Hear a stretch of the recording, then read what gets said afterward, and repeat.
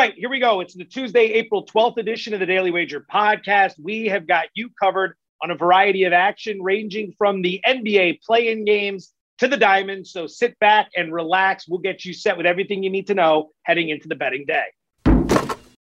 Think you know the Brooks Ghost? Think again. Introducing the all-new, better-than-ever Ghost 16. Now with nitrogen-infused cushioning for lightweight, supreme softness that feels good every step, every street, every single day. So go ahead, take your daily joyride in the all-new nitrogen-infused Ghost 16. It'll turn your everyday miles into everyday endorphins. Let's run there. Head to brooksrunning.com to learn more. All right, boys and girls, welcome back to the Daily Wager podcast presented by DraftKings, America's top-rated daily fantasy app.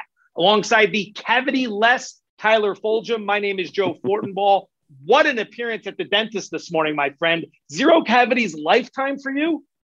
Yeah, it was minus 2,000, pardon me, that I'd stay cavity free. That's the case. Hygienist said I have beautiful teeth. So, I mean, the day is just off to a flying start, whether she was blowing smoke up my you-know-what or was telling the truth. I don't know. I don't know if I have beautiful teeth or not, but I'll take the compliment. I'm going to go with this. I'm going to be an optimist today. The NBA playoffs are starting. We've got about 2 months of basketball picks coming your way. So I'm going to go optimism route. I'm going to say you have beautiful teeth. She's right. And you're due for a hot day. So we'll start with you and we'll start with the big game tonight. It's the Brooklyn Nets. They're laying 9.5, total of 226.5 against the Cleveland Cavaliers. This game opened Brooklyn minus 8.5 and has been bet up to 9.5. So we've seen some Nets money. Total open 229.5 and has been bet down to 226.5. So we've seen some under money. Side total prop. Lay it on me. What do you got? I'll start with the side. I like the Cavs plus the points. It's now approaching 10 at 9.5. And I don't know how many times I've said it. I feel like it's the one piece of information that I have uttered more often than any other piece of information on the history of Daily Wager. The Nets stink at covering the number at home.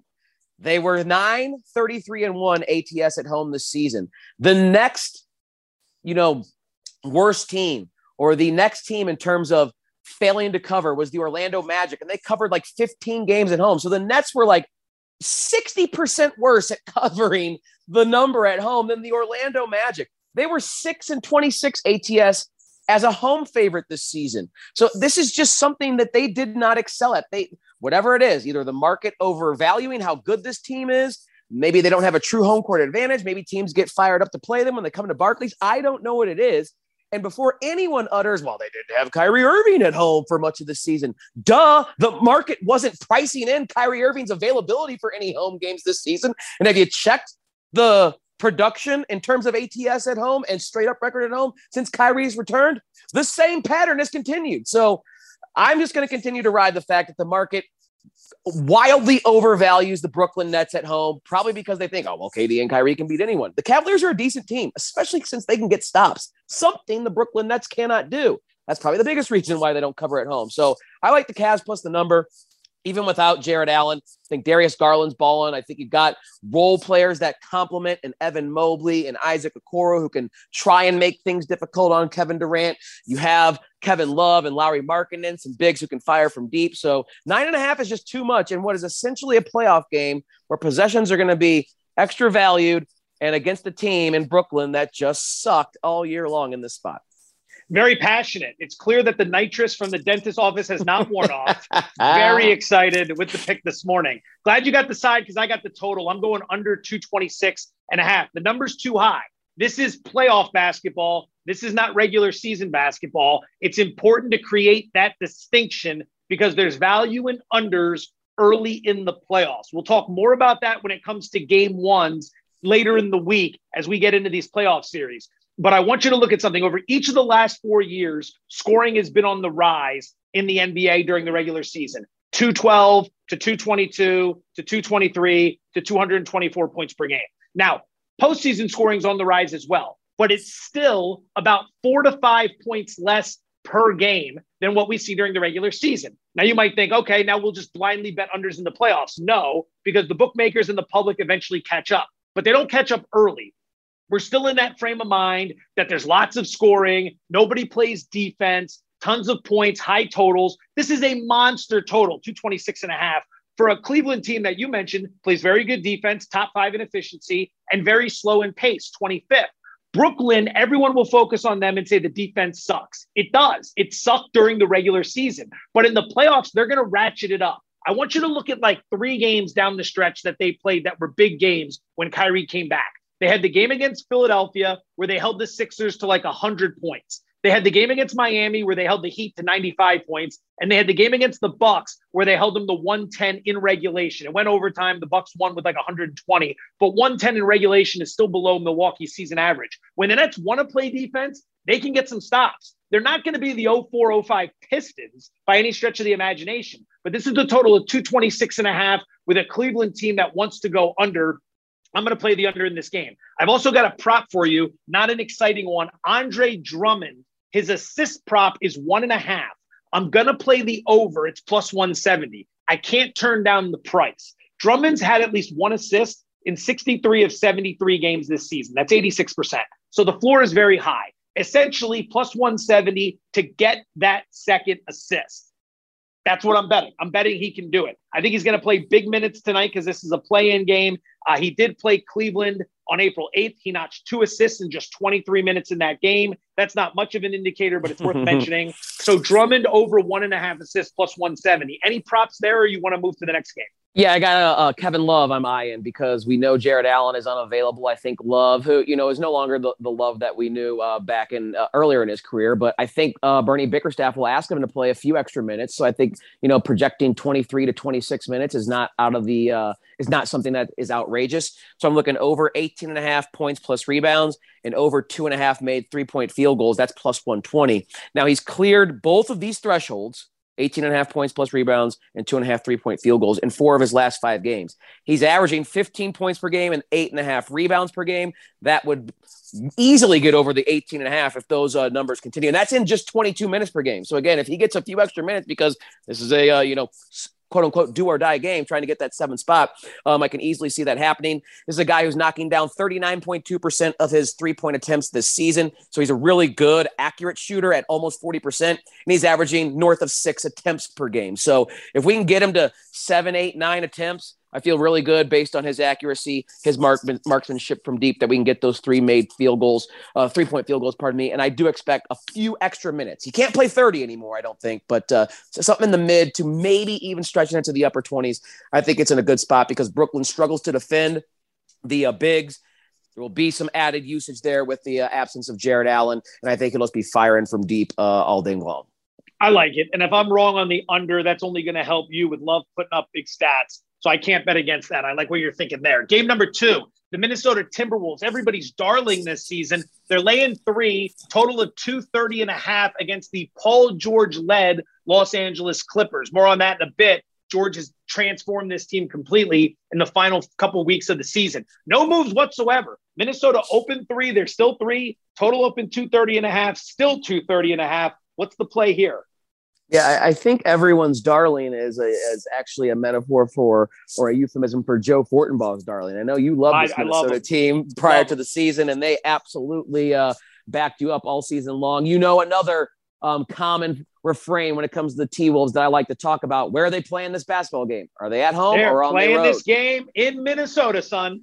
And that means they're going to have a top 5 defense. Somehow, some way, that's what the T-Wolves are when they play in Minneapolis. Tied for 4th in defensive rating at home this season, 106.7, I believe, with the Cleveland Cavaliers. So it was only the Golden State Warriors, the Boston Celtics, and maybe the Dallas Mavericks that had a better home defensive rating than the Minnesota Timberwolves. Now, on the road, completely different story. They were bottom 5. But this game is at home, where they were dominant defensively all year long.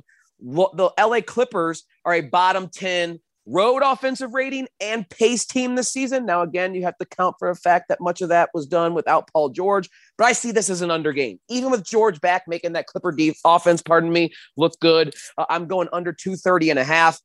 I think this number's been sinking a little bit as we've looked at it, but the Clippers, when I dug into their over-under rate this season, they had the 4th highest under rate on the road this season. So only 3 teams, when they were playing on the road, cashed the under more often than the LA Clippers this season. So add those 2 trends together. I think, again, as we talk about playoff basketball, possessions are more valued. They take a little bit longer to develop. I'm thinking unders are the way to go, and I think this is one of the 4 games that I really like to go under with Minnesota at home and the Clippers. Having Paul George back, who improves their defense as well, and them showing that they were an under team on the road all season long. Yep, can't doubt it. I'm going to throw a Charlie Huff knuckleball here, and I'm playing the Clippers plus the 3. I think people will find that surprising because, like you said, I've been very pro-Minnesota this year. They've been great to me. This is a huge spot for them.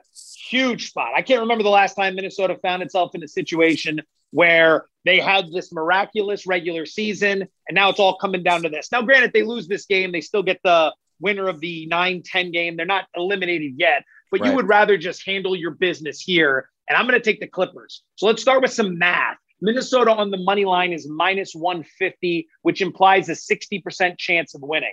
I don't see it as 60%. I'd give them the edge. I'd give them maybe 53, 54%. I don't think it's 60%. And that's on the money line. I'm getting 3 points with the Clippers, so I'll take them there. Since Paul George has been activated, the Clippers are 6-1 straight up, 5-2 against the spread. These guys were nails in the playoffs last year. I think a lot of people forget about that. I believe they fell down 2-0 against Dallas in the opening round, came back to beat them. Fell down 2-0 in the second round. I can't even remember who that was against. Came back and beat that team. Then they went toe-to-toe with Phoenix in the Western Conference Finals, and they put on a hell of a show. A lot of this was without Kawhi Leonard, excuse me. Paul George can lead these guys, and I think they're going to come in and they're going to flip the switch here, and they're going to make this game very difficult for Minnesota. So based on the pricing, I will take the Clippers at plus 3 here. I'm also going to play a prop, Paul George over 7.5 rebounds. It's plus 110. Love the pricing here. Played 31 games this season, 8 or more rebounds in 16. So just over half. But that's at 34 minutes a game. He ain't playing 34 minutes a game tonight. He's going to be playing more. This is a huge matchup. The Clippers are a terrible rebounding team. They're going to need him on the glass. Minnesota's a terrible rebounding team. So he's going to have an opportunity to take full advantage of that. You go back to the playoffs last year when Paul George turned it on. He had 8 or more rebounds in 13 of 19 playoff games while averaging 9.6 rebounds per game. When Paul George turns it on, it's a completely different thing. We haven't seen it this season, so I think no one's really paying attention and the pricing's off. But once you see playoff P, you're going to see all these props start trickling up. So I'm going to take Paul George over 7.5 rebounds. Any props for this game tonight? Yeah, Reggie Jackson under 25.5 points, assists, and rebounds. Because of Paul George's return, obviously there's less usage for Reggie Jackson to absorb. There's less box score for him to take advantage of because of how Paul George affects that. And he's likely to get the Patrick Beverley treatment. And we know Pat Bev is still a dog defensively and someone you don't want to see. It's also a revenge game for Pat Bev. And if that guy needs anything to get more fired up for a game, it just makes it scary for whoever is going to be trying to bring the ball up against him. So the matchup with Pat Beverley, that Minnesota team defense at home, the fact that I think it's an under game and the return of Paul George all conspire to have me betting the under on Reggie Jackson, 25.5 points, assists, and rebounds. I almost feel dirty listening to that because Reggie Jackson over points last year in the playoffs was awesome after Leonard got hurt. He had great opportunities and he was crushing that prop. And now I see you and Doug are both betting against him. And I kind of just feel bad because he was so good to us last year, but that doesn't make it a bad bet by any stretch. Before we say goodbye, any baseball on your card today? Yeah, my Cardinals taking on the Royals in an I-70 interleague series at Busch Stadium. Cardinals are minus 160 on the money line. They are plus 120 on the run line, minus 130 in the first 5 run line. Listen, I think the Cardinals should win this game against Daniel Lynch and the Royals. Lynch is a lefty starter, and the Cardinals last year, one of the top offenses in Major League Baseball against left-handers. That makes sense because all of their big bats, guys like Paul Goldschmidt, Nolan Arenado, Tyler O'Neill, Yadier Molina, now having Albert Pujols. They're all right-handers. Dylan Carlson and Tommy Edman are switch hitters. So they will have a nice platoon advantage here. And Dakota Hudson is making his first start of the season for the Cardinals. And even though Adam Wainwright is the ace of staff with Jack Flaherty on the shelf right now, Dakota Hudson with Flaherty down definitely has the best stuff of any starter on the Cardinal staff. And I think Wainwright will gladly admit that at his advanced age. Hudson's a guy who a few years ago, before Tommy John, won 16 games with an ERA that was barely above 3. Had Tommy John last year, got back at the end of the season in the postseason, got to stretch it out, even though it was an abbreviated spring training, and is ready to start. He is, behind Flaherty, the second most talented starter on this team. And the Royals, despite having a young rookie and Bobby Witt and Sal Perez and some good bats, I think the Cardinal defense in a big ballpark against a left-handed starter is a good bounce-back spot for St. Louis after they lost a game they had no business losing against the Pirates on Sunday. Their Monday affair against Pittsburgh was rained out, so I think they're eager to get back out there. I don't think it's rose-colored glasses for me. Just a really good matchup and situation for St. Louis, with Hudson being one of their top talented starters and them going against a left-handed pitcher, which they absolutely destroyed last year. All right. Very nice. I'm going to throw 2 your way, one of which is at 4:10 Eastern. So keep that in mind. There are a lot of day games today, a lot of early games. Seattle plus 105 at the White Sox. 2 reasons here. Both deals with the pitching. Seattle's going to trot out the 5th man in their rotation today, 23-year-old righty rookie Matt Brash. This dude has surged through the Seattle system in the last year plus. Last year at high A, 3-2 with a 2.55 ERA. Got promoted to AA, 2.13 ERA. He had a huge spring to earn that number 5 spot. He's got an incredible strikeout rate. The guy can get swings and misses. And since this is his major league debut as a starter, there's going to be very minimal tape and a scouting report for Chicago to study on this guy. Now, conversely, look at who the White Sox are trotting out there. Vince Velasquez, bum, absolute bomb. You and I made a lot of money betting against Velasquez last year when it came to overs, first 5 overs, team total overs. If you want to play the Mariner team total over, go for it. I don't think there's anything wrong with that. Velasquez had a 6.3 ERA last season stretched out across 2 teams, Philadelphia and San Diego. That wasn't an anomaly. The year before that, his ERA was just under 6 with the Phillies. The Phillies just dumped him. And the only reason he's with the White Sox is because of the Lance Lynn injury. He wasn't going to be in the rotation, but they needed a guy after Lynn got hurt to fill in for them. So boom, here comes Vince Velasquez.